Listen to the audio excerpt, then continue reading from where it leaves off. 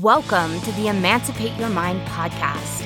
I'm your host, certified religious transition and trauma recovery coach, Terry Hales. I help people step out of the shadows of religious fear and shame and embrace their authentic selves with love and empathy.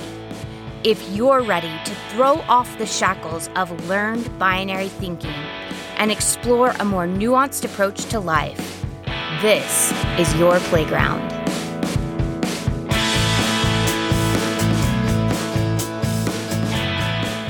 Hello, welcome back to the Emancipate Your Mind podcast. I am finally back home. I've gotten enough sleep. I've had a chance to tame my crazy yard that became a jungle in the 2 weeks that we were gone. And I have a lot of ideas that I can't wait to share with you here on the podcast. But before we get into any of those things, I want to answer some of the concerns and the questions that have been in my message box, and I'm starting to catch up on those. Now, if you've sent me a message, if you've sent me an email, if you've sent me some sort of communication, and I have not gotten back to you yet, I will get to you, I promise. I just really created boundaries around my vacation time. It's really hard for me to rest. It's something that I'm still working on. There is a part of myself, if we're going to talk in internal family systems language, there's a part of myself that really struggles with resting, that feels like something bad will happen if I allow myself to relax for too long. And I really wanted to practice with that part of myself over this vacation, allowing my nervous system to relax, allowing that part of myself to feel safe, and allowing that part of myself to actually just enjoy life. And so I actually did a lot of internal work while I was gone on my road trip and allowing myself to just sit and be present and to work with any of the protestations or the discomfort that came up for me on the trip about just being and just allowing myself to enjoy life. And we are going to do a podcast about that upcoming because I know I'm not the only person that struggles with a part of myself that really has a hard time relaxing. So we'll talk about that in a future episode. But today, so many of your messages are saying, I'm sitting, I'm working with my parts, and there is a part of me that is coming up that is incredibly critical or harsh or judgmental of myself, and I'm finding it highly uncomfortable to sit quietly with myself because that voice comes up and says that I'm doing it wrong, I'm not enough, I am broken beyond repair, and that no matter what I do, I'm never going to get to a place where I feel peaceful, so why even try? And there are some of you that have even harsher, more critical voices that are saying even more difficult things. But just know that if you have this harsh, critical voice, it can be incredibly uncomfortable. It causes us all kinds of problems. There are several studies that have been done over the past 20 or 30 years that have shown a correlation between this kind of negative self-talk and anxiety and depression. And so if anxiety and depression are something that you struggle with, like I definitely do, I told you that back in 2010, I was diagnosed with clinical depression, and it was largely because I had this really loud inner critical voice that ironically was trying to protect me. It was trying to keep me from experiencing rejection, abandonment. It was trying to keep me from experiencing additional shame. And so if you're like me and you have this really loud critical voice or just a constant critical voice, mine wasn't incredibly loud, but it was constant. It was always on in the background, saying what I was doing wrong, pointing out what I could do better, pointing out where I failed, pointing out where I wasn't enough. And over time, that really eroded my relationship with myself and my feeling of safety inside of my body and my ability to be compassionate with myself and resilient and accountable. And it also made me much more likely to be triggered by other people when they had critical voices because their critical voice triggered my own sense of unsafety with the part of myself that used this harsh criticism to protect me. And so that is what we're going to be focusing on today. We're going to be really looking at this critical internal voice, what it's trying to do, and how we can begin to befriend this part of ourselves and allow it to feel safer so it can relax and allow us to feel more at peace within ourselves and less triggered with other people. Now, before we go any further in the episode, I have a quick and easy ask of you. If you feel this podcast is helping you understand and accept yourself better, and if you feel these resources should be amplified so that more people have access to them as they deconstruct high-demand religion and family trauma, please take a couple of short minutes and head over to emancipateyourmind.org and make a $10 donation. It's so easy and it's tax deductible in the United States. So go to emancipateyourmind.org. The donation area is on the right-hand side at the top of the page under the words, support the podcast and give a gift. Click the monthly donation button if you'd like to automatically fund the research and broadcast each month so that we can make sure that no person goes through religious deconstruction without emotional and mental support. This is so important to me. It's the whole reason I do the podcast. I don't want a single person to go through this experience alone or without the resources to heal and feel whole again. We all deserve access to those resources, and I appreciate so much how your donations make it possible for me to amplify those resources and make them more available to anyone who needs them. And the need is ever increasing. More and more people are beginning to deconstruct high-demand religion and to want to heal their relationship with themselves and with others. And that can only do good things for our world.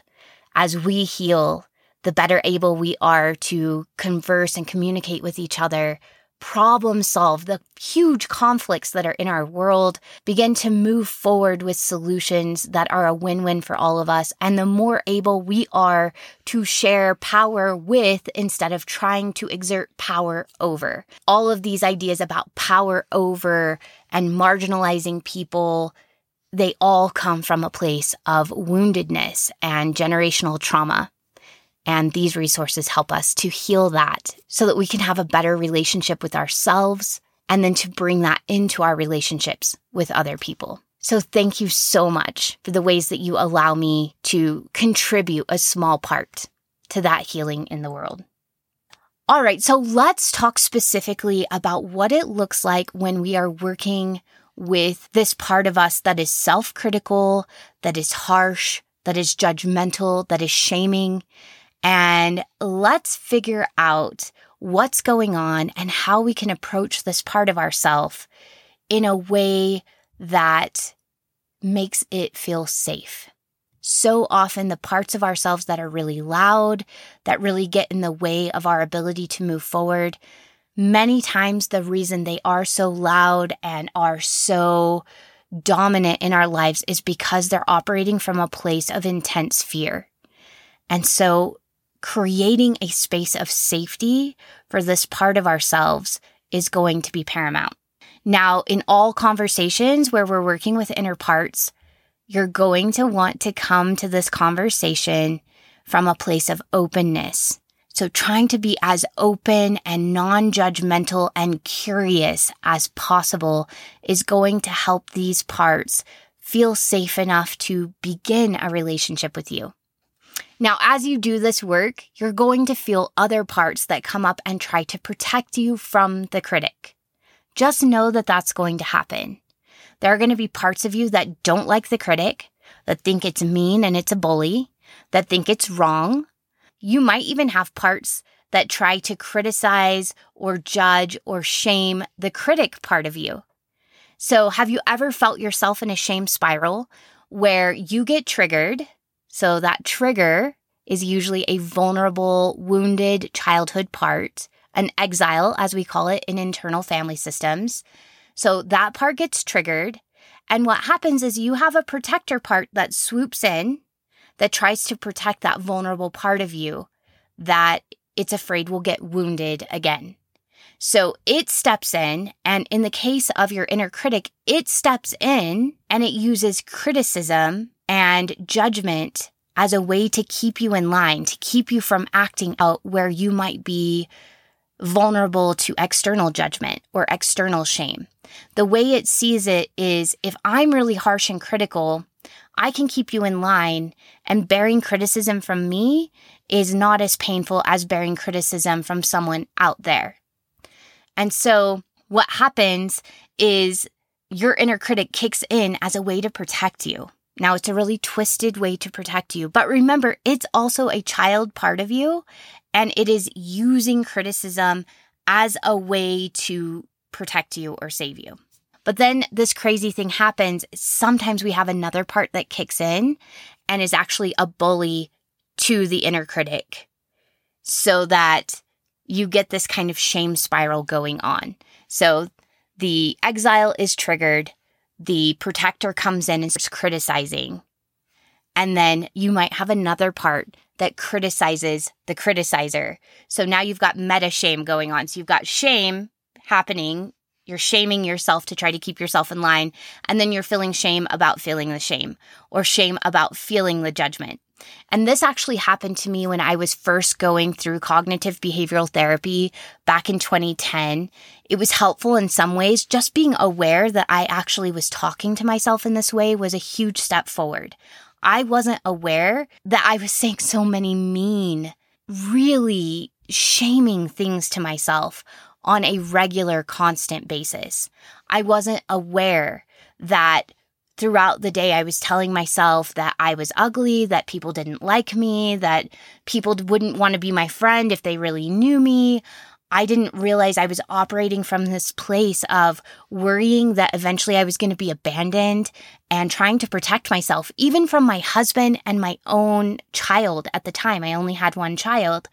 And in my head, all relationships led to abandonment. All relationships eventually ended.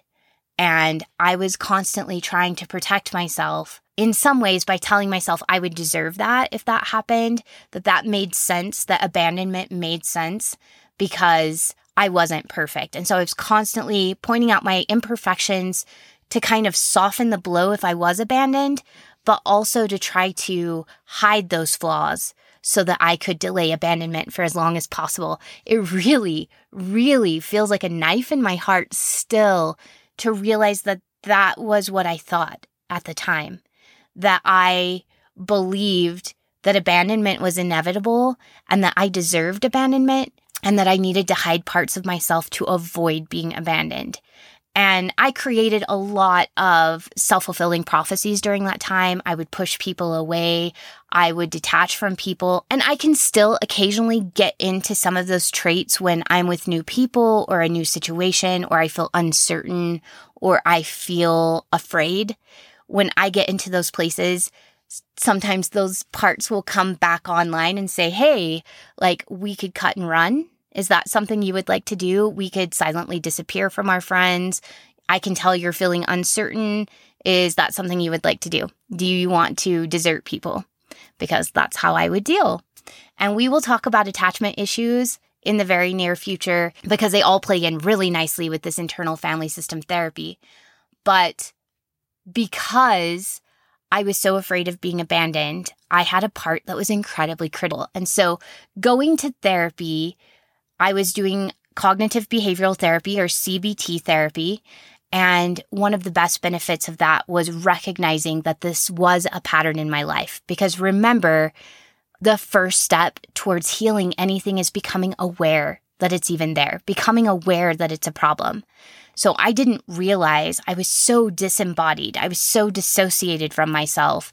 I didn't realize that there was this background track that was constantly criticizing me because I was so dissociated from myself. I tried to just kind of stay outside of my body as much as possible. Cognitive behavioral therapy was really wonderful at helping me become aware, but for me, where CBT fell short was I was trying to box up and exile this part of myself that was being self-critical. And I was trying to shame it. I was trying to drive it away. I was trying to turn it off by using thought-stopping methods. I was trying to ignore it and replace it with positive affirmations.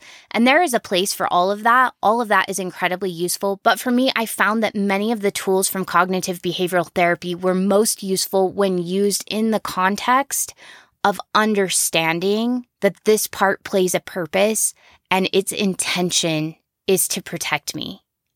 That the part that's criticizing me isn't my enemy. It's actually trying to be my friend. That the part that's criticizing me is wounded itself and needs love and care and safety.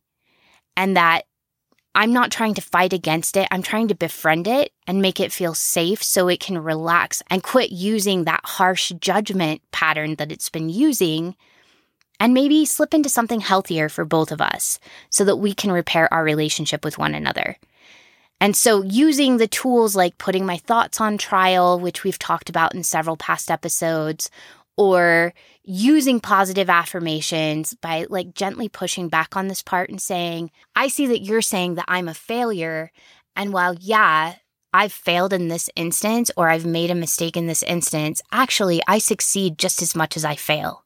Like, let's look honestly at this.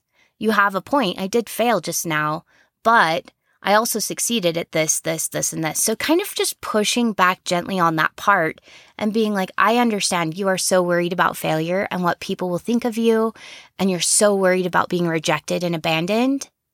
But like, let's look at the bigger picture. So talking with this part of ourselves like we would talk with a friend.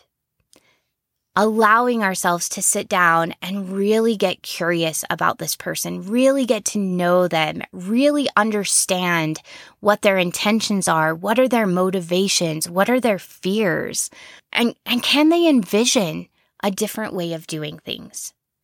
And to come to that conversation with this inner part of ourselves, this inner critic, not from a place of an agenda where we're trying to banish them or we're trying to make them change, but coming from a place of, I'm curious, I want to understand and know you. Nothing you say is going to drive me away. I'm here to understand what it's like to be you, and I'm open to hearing what you have to say, and I'm going to ask you questions until I feel like I really understand. And those parts inside of us can really feel our intention to just get to know them versus having an underlying agenda of changing them, bending them to our will, or exiling them. And when they can feel that that's where we're coming from, they relax. And they're more likely to speak with us and more likely to tell us about what it's like to be them. Now, I find that working with our inner critic can sometimes be a little bit difficult simply because sometimes we identify with our inner critic. Sometimes our inner critic is one of the loudest, biggest parts of ourselves because it's become so amplified as a way to protect us. And sometimes we actually depend on that inner criticism as a motivation. So we use the sort of unhealthy pattern of shaming ourselves to make us do things that we need to do in order to live life that we don't want to do. But we haven't learned that there are healthier ways to motivate ourselves. So sometimes we might stand in our own way of getting to know this part of ourselves or even wanting to get curious about if there's another way to do it because we have taken on this critical part as our identity, or because we're utilizing it and relying on it so much to help us be motivated. And we're so afraid that if we allow ourselves to consider something different, that will become this kind of lazy, unmotivated mess. So notice any of that comes up. And again, just get curious. This doesn't have to budge yet. The more you can sit in an open place of, I just want to understand this part of myself. And I understand that it's a part of myself. It's not my full self because there are other parts of me too that manifest sometimes. And it may take some time to start noticing those other parts. You might even ask close trusted friends, how do you see me? You might Tap into other people you admire. Whenever we admire other people, when we notice their traits, it's because those traits are in us too. So if we're noticing people who are generous, or we're noticing people who are resilient, or we're noticing people who are brave, those traits are inside of us too, or we wouldn't be able to identify them in others. So even using that as a mechanism to push back against this identity that we are this critical being, that we are this shaming voice. We are not that being. We are not this part. It is simply a part of ourselves. We also are many other different parts. We are not just this one part alone. So allowing ourselves to kind of gently push back on that and say, I see what you're talking about. There's definitely a part of me that is critical, that uses sort of a harsh shaming motivation to get me to do things, to be successful, to take care of myself, to pay my bills. But there's also a soft, tender part of myself. There's a generous part of myself. There's a part of myself that's compassionate and kind. So I can't just be this critical voice. I must be other things too. Even just creating that separation will allow us to sit with this part and just get curious and allow us to see it not as our full self, but as a part of who we are. It makes just a little bit of wiggle room for us to consider other possibilities. Now, once I'm in a place, I choose a quiet place. I usually sit right here in the closet where I'm at right now. This is one of the most insulated rooms in my house. It's just in a weird spot in my house. It's surrounded by other closets. So I have that extra protection by other people's closets around me versus the rest of the house. And then on top of that, I've got all my clothes and my shoes and my skincare and, just other things here inside of my closet. And so it makes it really insulated and cozy. So this is the quietest place in my house. And during the summer, such a big deal to have a quiet place to go. But this is where I go when I'm noticing that there's a part that is kind of coming to the forefront and it's needing some attention. So this is usually when, I'm feeling really tender feelings that feel kind of prickly sometimes, or they feel really overwhelming. Overwhelm, confusion, fear, even anger. These are kind of indicators that I have a part that needs some attention, that I've been triggered in some way, or even just like when I'm super tired or unmotivated.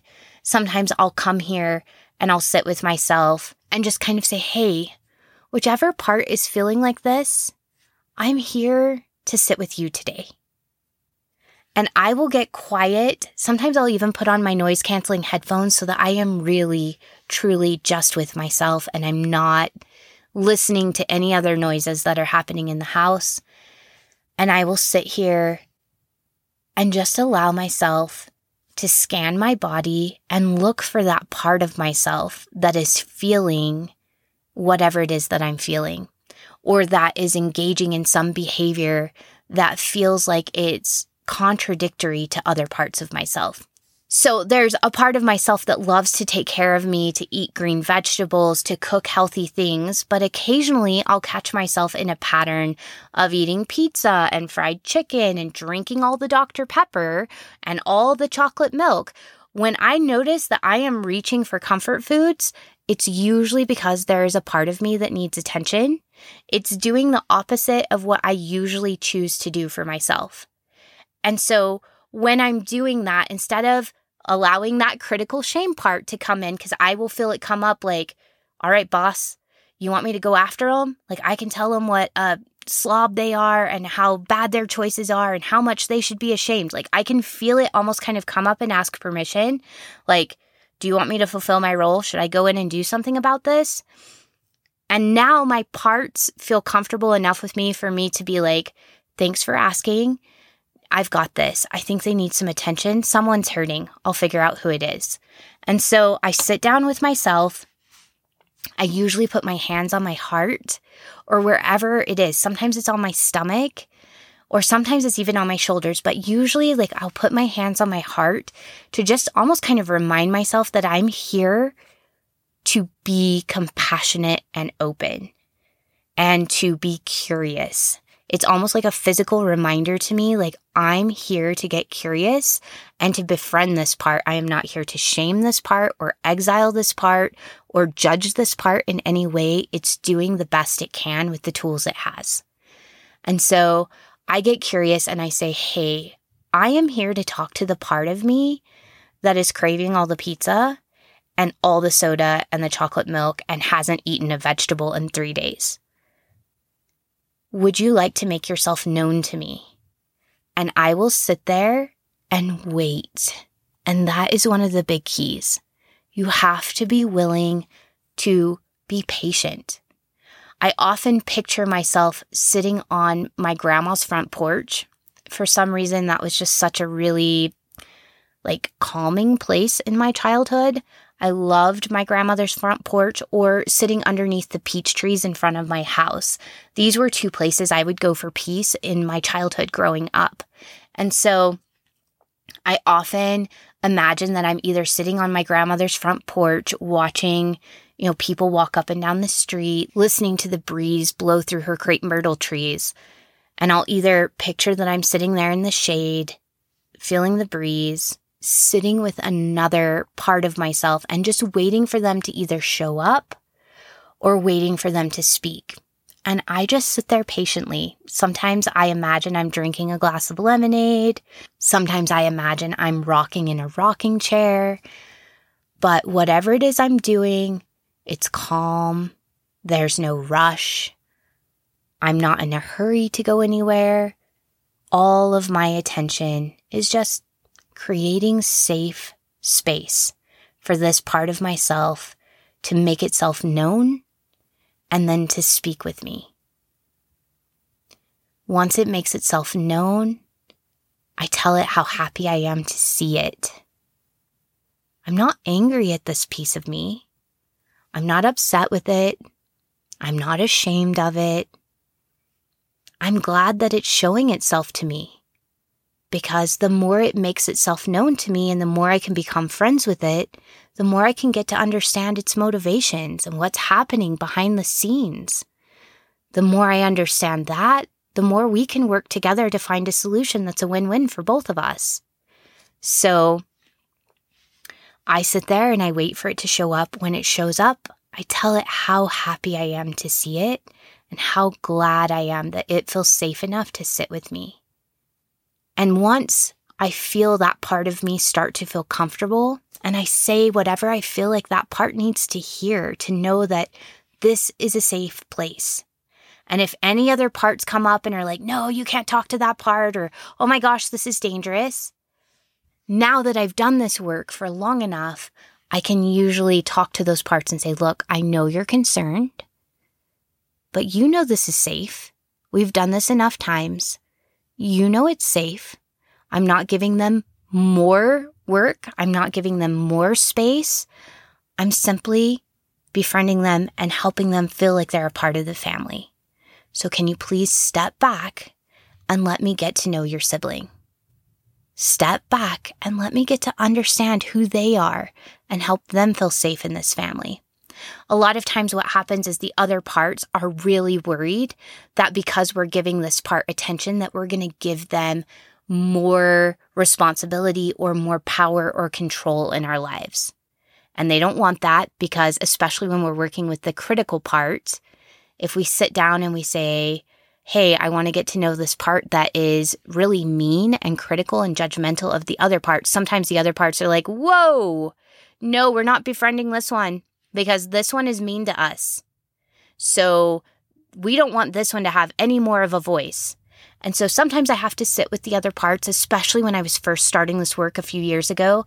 I had to sit with these other parts. I had to say, look, tell me what you're afraid of. Oh, you're worried that they're going to have more power and I'm going to listen to them even more and you're going to be shamed and controlled even more. Okay, that makes sense. But what if I'm able to talk with this part and befriend this part and understand why it's doing what it's doing? And what if it feels safer and it doesn't feel like it has to use such harsh and critical language? What if things get better for all of us?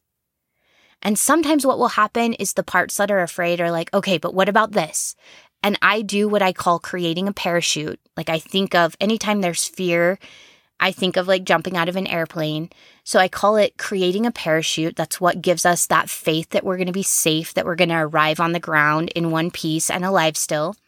So when a part of myself says, oh my gosh, but I'm so afraid, what if this happens? I'll say, okay, well, let's work on a solution together. What's our plan if that happens? How will we handle that? This is what I'm going to do to keep us safe.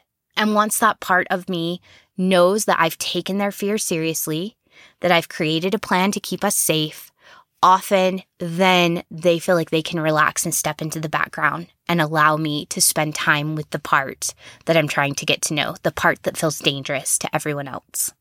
Now, once we've gotten through all of the barriers that might get in the way, and once we've created this like safe, compassionate space for whichever part we're contacting, then I start to ask them questions. And I'll say, hey, when you harshly criticize me, what are you trying to do? And I don't do it in an accusatory way, just like, help me understand. When you tell me that no one wants to be friends with me, what is your intention? What are you hoping to accomplish by saying that? And then I just sit quietly and listen. That is your biggest job when you're working with your parts, is first to create that safe space, and then second, to just listen. You're not there to fix this part. You're not there to change this part. You're there to understand this part. And I find that that takes a lot of the pressure off of myself to feel like I have to have answers and solutions, to understanding like, I'm just here to get to know you. I'm going to hang out on this porch, or I'm going to hang out under these peach trees with you until I feel like we're friends. And if you're super shy or you don't feel really safe, I'm going to keep coming back as long as it's okay with you to get to know you more until I feel like I really understand you. And the more I can come at these conversations that way without feeling like I need to fix myself or feeling like I need to change this part of me or whip it into shape, the more I can come to this place of I'm just here to get to know you and understand you, the more I make space for this part of me to talk with me and feel like it can trust me with information. So I start first with, what is your intention? Now, with the inner critic, often it's trying to motivate us to achieve our full potential. So when it sees discrepancies between who we actually are and our idealized self, sometimes this harsh critical voice will come up to try to like whip us into shape. And I often think of that critical voice as like a coach. In some ways, did you ever have childhood coaches that like used a lot of like harsh language, like don't be a sissy, or like there's no crying here, like get up, pick yourself up, stop with all the emotional crap and get out on the field? I played soccer for years. And in club soccer in particular, I often had coaches that were like, rub some dirt on it, quit crying, get out there. And could almost be like shaming or critical if you didn't like kick the ball right or use the plays that you had practiced, or if you hogged the ball too much, or if you weren't in the spot you were supposed to be in. So sometimes when I'm trying to motivate myself, it's a soccer coach's voice that I'm hearing. Sometimes it's the one that's like, you can do better than this. Come on, Terry, like get out there and you're going to do this and you're going to do that. Like, don't be lazy. Keep going, push through the pain. It's that voice that I'm hearing. It's my club soccer coach's voice that's in my head telling me to push harder, not to listen to my body, just to keep moving and to really test the limits of my potential and see if I can't do more, if I can't do better. But sometimes we have inner critical voices that are trying to help us to avoid embarrassment or shame or rejection. And we talked about that earlier. Sometimes they shame us because they think the shame that we receive from ourselves is going to be less painful than any embarrassment or shame or rejection we might experience from other people. And so it gives us this harsh criticism inside as a way to try to protect us from what it feels would be greater embarrassment or greater shame or rejection or abandonment outside of ourselves. Once I feel like I really understand what this part's intention is, and remember, if you have things coming up like, well, I'm just a big bad bully, or I'm a monster, or I'm just broken, or something like that, that is not the part that you're talking to. It is another part protecting you from the inner critic. It's like a big crowded family that's all like pushing people around sometimes when we're in unhealthy spaces. Like we go to talk to one person and it's like, no, talk to me instead. You don't want to talk to that bozo, talk to me. So if I ask it, what's your intention? And it comes up with something that is cruel or mean or dehumanizing. Like if I get a message like, I'm just a big monster and I like to bully people or something like that, then I know it's actually another part that's stepped in and has answered for that part. And when that happens, remember, you can ask that part to step back, just like you would if you're talking to a group of siblings. You could say, hey, right now I'm talking to your brother. Please step back. I'm more than happy to talk to you later. But right now I'm talking to him. It's his turn. He gets the attention now, or she gets the attention now, or they get the attention now. Asking that part to step back, to quit answering for your inner critic, step back and let me talk to this part. And so you're going to wait until you hear vulnerable intention. You're waiting for vulnerability. You're waiting for them to tell you basically what they're afraid of. You're waiting for them to open up and show you kind of their soft underbelly. So asking questions and continuing to tell the parts that will try to protect you to please step back, or if you need to change your focus to work with them.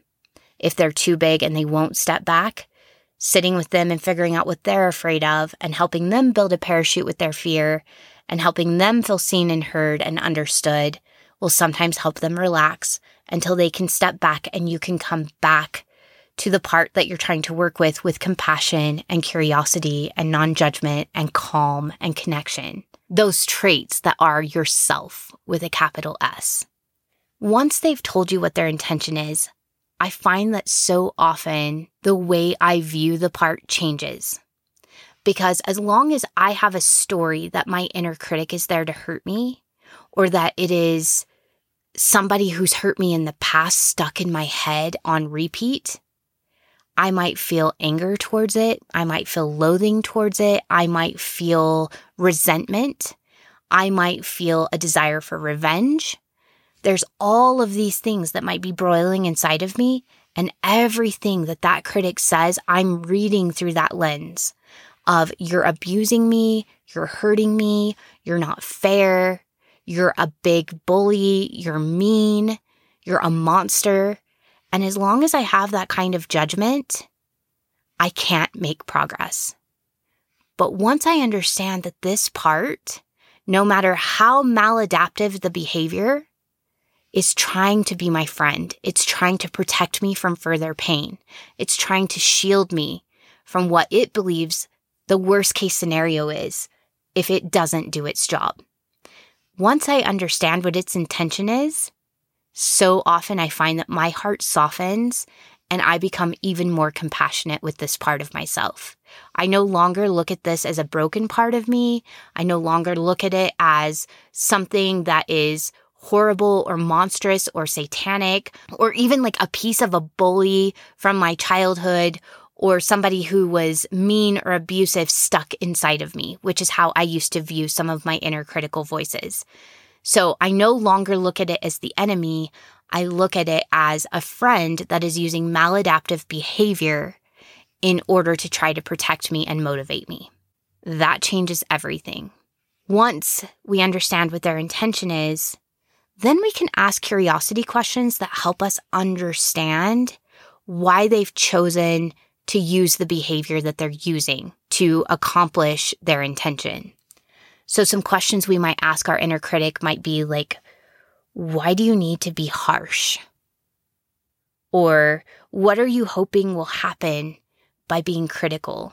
Or my personal favorite, what are you afraid will happen if you aren't harsh or judgmental or critical of me?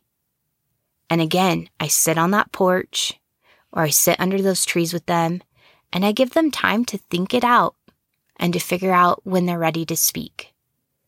The more space I can give them, the safer they feel and the calmer they feel. Now, a lot of times these parts of ourselves are worried that if they aren't intense, if they aren't really shaming, or if they don't make us feel really bad, that they won't be taken seriously and they won't be listened to. And then my next favorite question to ask is, where did you learn this behavior? Who are you acting like? And where did you learn to act like this person? Allowing yourself to sit there and hear what this part has to tell you, but I find that for me, I usually get a visual picture. It's usually a flashback to some part of my childhood or some incident that happened. And they'll tell you whose voice they're mimicking. They'll tell you if it's your club soccer coach, or if it's your mom, or if it's your fourth grade English teacher, or if it's someone at church, or if it's the bully that was on the playground that told you you smelled like rotten eggs. They'll pinpoint whose voice it is that they're trying to mimic so that you'll take them seriously. And then, where did you learn to act like this person? So often when they bring up that scene, not only will you see the person whose voice you're mimicking, sometimes you'll get a glimpse into the exile that they're protecting. The hurt part of you that is still carrying shame, or is still carrying embarrassment, or is still carrying humiliation, or is still carrying fear. So sometimes in this moment when you're asking them, who are you mimicking? What happened and where did you pick up this behavior? Not only will they show you who it is that you're mimicking and when that sort of took place, but sometimes they'll bring up an incident that maybe still needs to be healed. There's an exile that's still carrying trauma, whether little t or big T, from that incident, and will also need some healing. We always work with our protectors first because our protectors are the ones that block us from having access to our exiles, the ones that are carrying those really deep, tender, vulnerable emotions. So by building this relationship with our inner critic, eventually they'll trust us enough that they'll step aside and allow us to talk to the hurt part of ourselves that got told that they smell like rotten eggs and is now deeply self-conscious and is constantly checking to make sure that they have breath freshener, that their clothes are clean, they take crazy amounts of showers, they are constantly putting on deodorant, that sort of thing. It'll allow us to talk to that part of ourselves and to hear about their experience and to befriend them and to help them feel safer being themselves.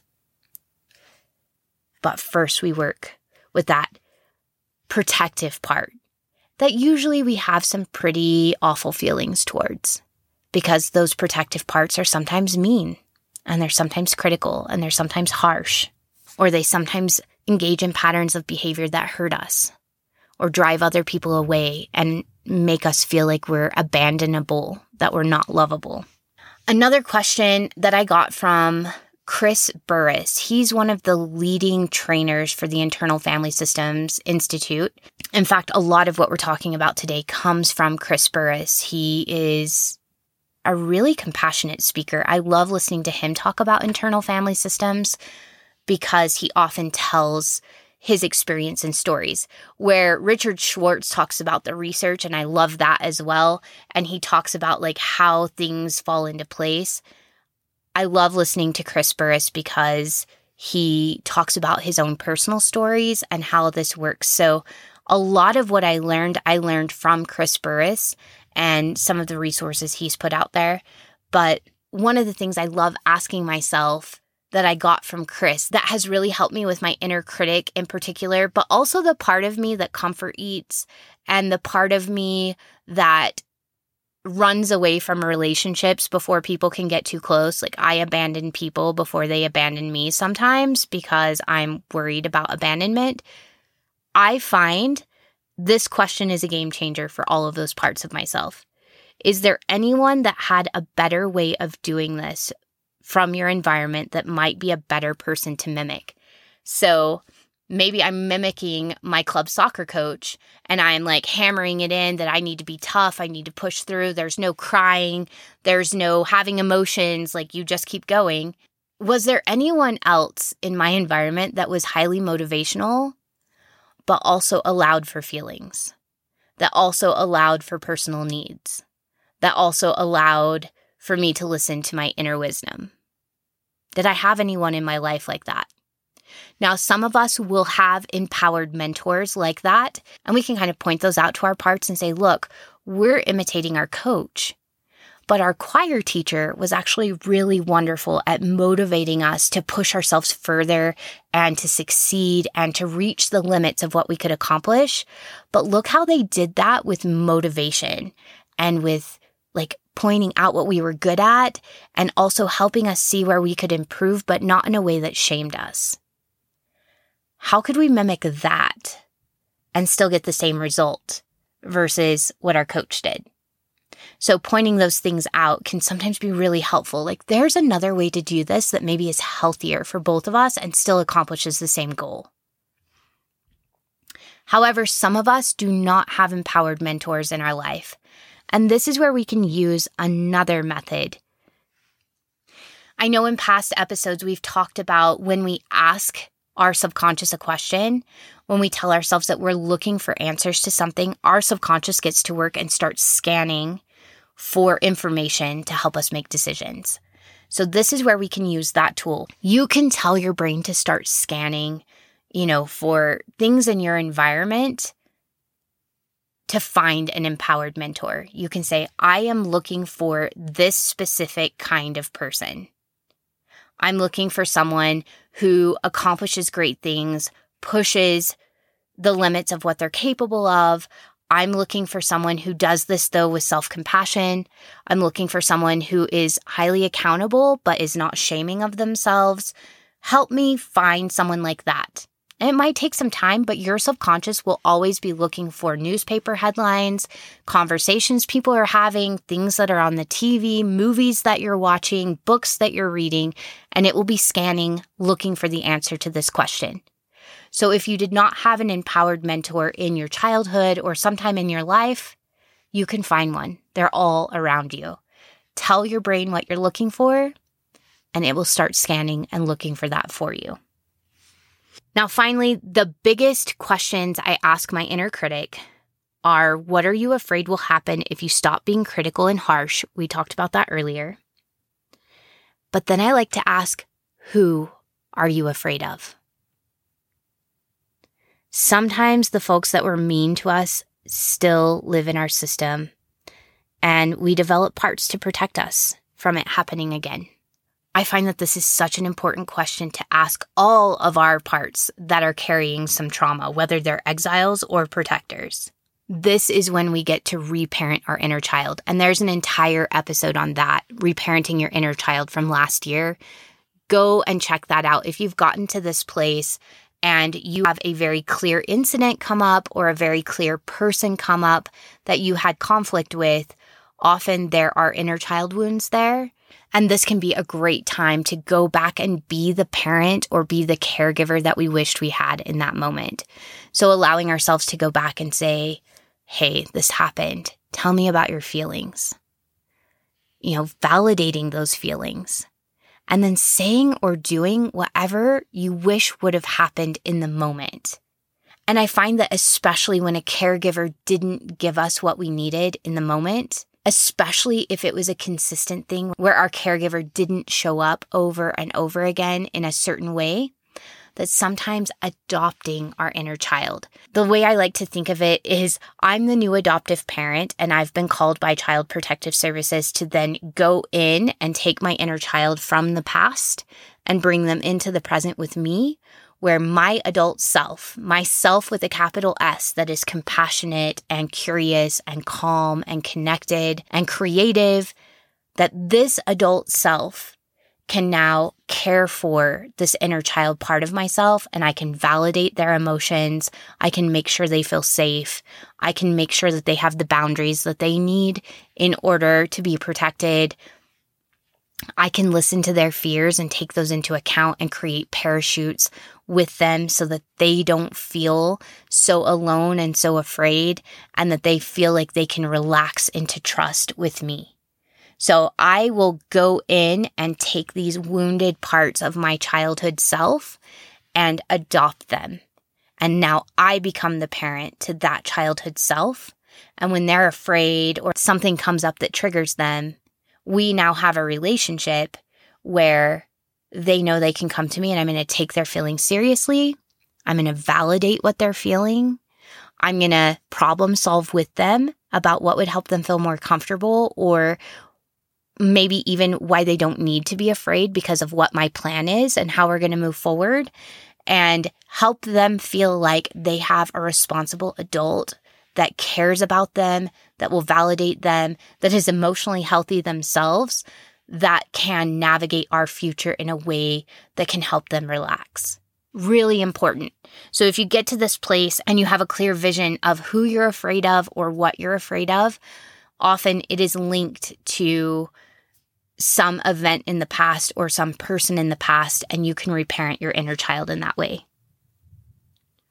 And then last, to wrap up, I really love something that Chris Burres says. He says, instead of my inner critic. So he quit using the words my inner critic, because when you label a part of yourself as this is your function, it doesn't feel like it can choose any other function. And the cool thing about our parts is they can choose different functions if they want to. If it's no longer needed as an inner critic, if it doesn't have to use that pattern, then it can choose to be your inner mentor or your inner cheerleader or your inner champion. It can be something that is much more celebratory and feels healthier and more joyful and more like energetic and productive, when it doesn't feel like it has to be constantly nagging you and telling you all the ways that you might fail, or that you are broken, or that you're a disappointment. Instead of calling it your inner critic, which denotes that this is all this part can do, he likes to change his language to the part that has learned harshness as a way to help. So not only does that denote that their intention is to help, which allows us to be more compassionate and kind and accepting of this part of ourselves, but also gives it wiggle room to change and learn new, maybe more productive behaviors that allow us to get that same goal, that same intention of succeeding and connecting and growing without all of the negative side effects that lead to anxiety and depression. And as our protector parts begin to trust and to feel that we will listen to them and take their concerns seriously, they open up to new ways of being.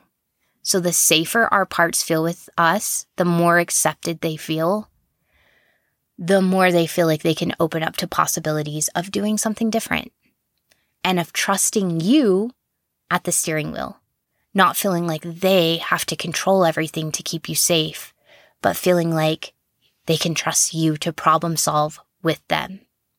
Honestly, learning about internal family systems has been one of the biggest game changers for me. It has been one of the biggest ways I've learned how to give myself compassion, how to hold myself accountable, how to change problematic behaviors that have been standing in my way for years, how to understand myself better, and even how to move through difficulties that I come across.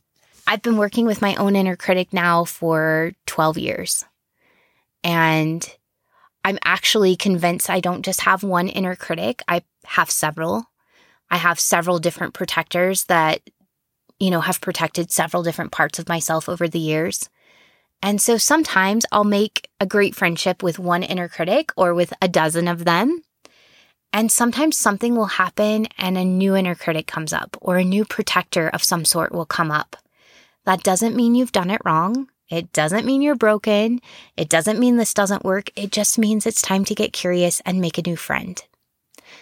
My hope is that for the rest of our lives, when behaviors come up that don't serve us, when we feel triggered, when we feel really fragile, when we find ourselves wanting to dehumanize others because they make us feel uncomfortable with some part of ourselves, that we will do this work to sit with ourselves, that we'll do the work to get curious about what this part is experiencing, what their function is, what they're hoping to achieve, what they're worried will happen if they don't do it the way they've always done it, and brainstorming with them about if they would be willing to do it a different way or to try things on. My hope is that we'll become so adept at doing this with ourselves that when we run across a person that is critical or does try to shame us or dehumanize us, that we can get curious with them too, the way we do with our inner parts. That instead of being triggered and having our protectors come in and try to defend us from our old mechanisms, we can actually sit and say, why do you feel like you need to be harsh and critical with me? What are you hoping that will accomplish? Tell me what you're afraid of. Help me understand you. The better we get at sitting with the parts of ourselves and allowing them to feel safe with us and to trust us, and the more they know that we're curious, the better we're able to do that with people outside of ourselves. And the more we can do that, the more we're able to reach across the aisle and problem solve some of the most profound problems that are in our world. When we're able to have difficult conversations, not from a place of defensiveness, but from a place of curiosity and a place of wanting to really understand what it's like to be the other person, we automatically create places of safety where we can begin to move forward together. This is my hope for all of us, both personally and as communities. Thank you so much for joining me today, and I will see you next Sunday.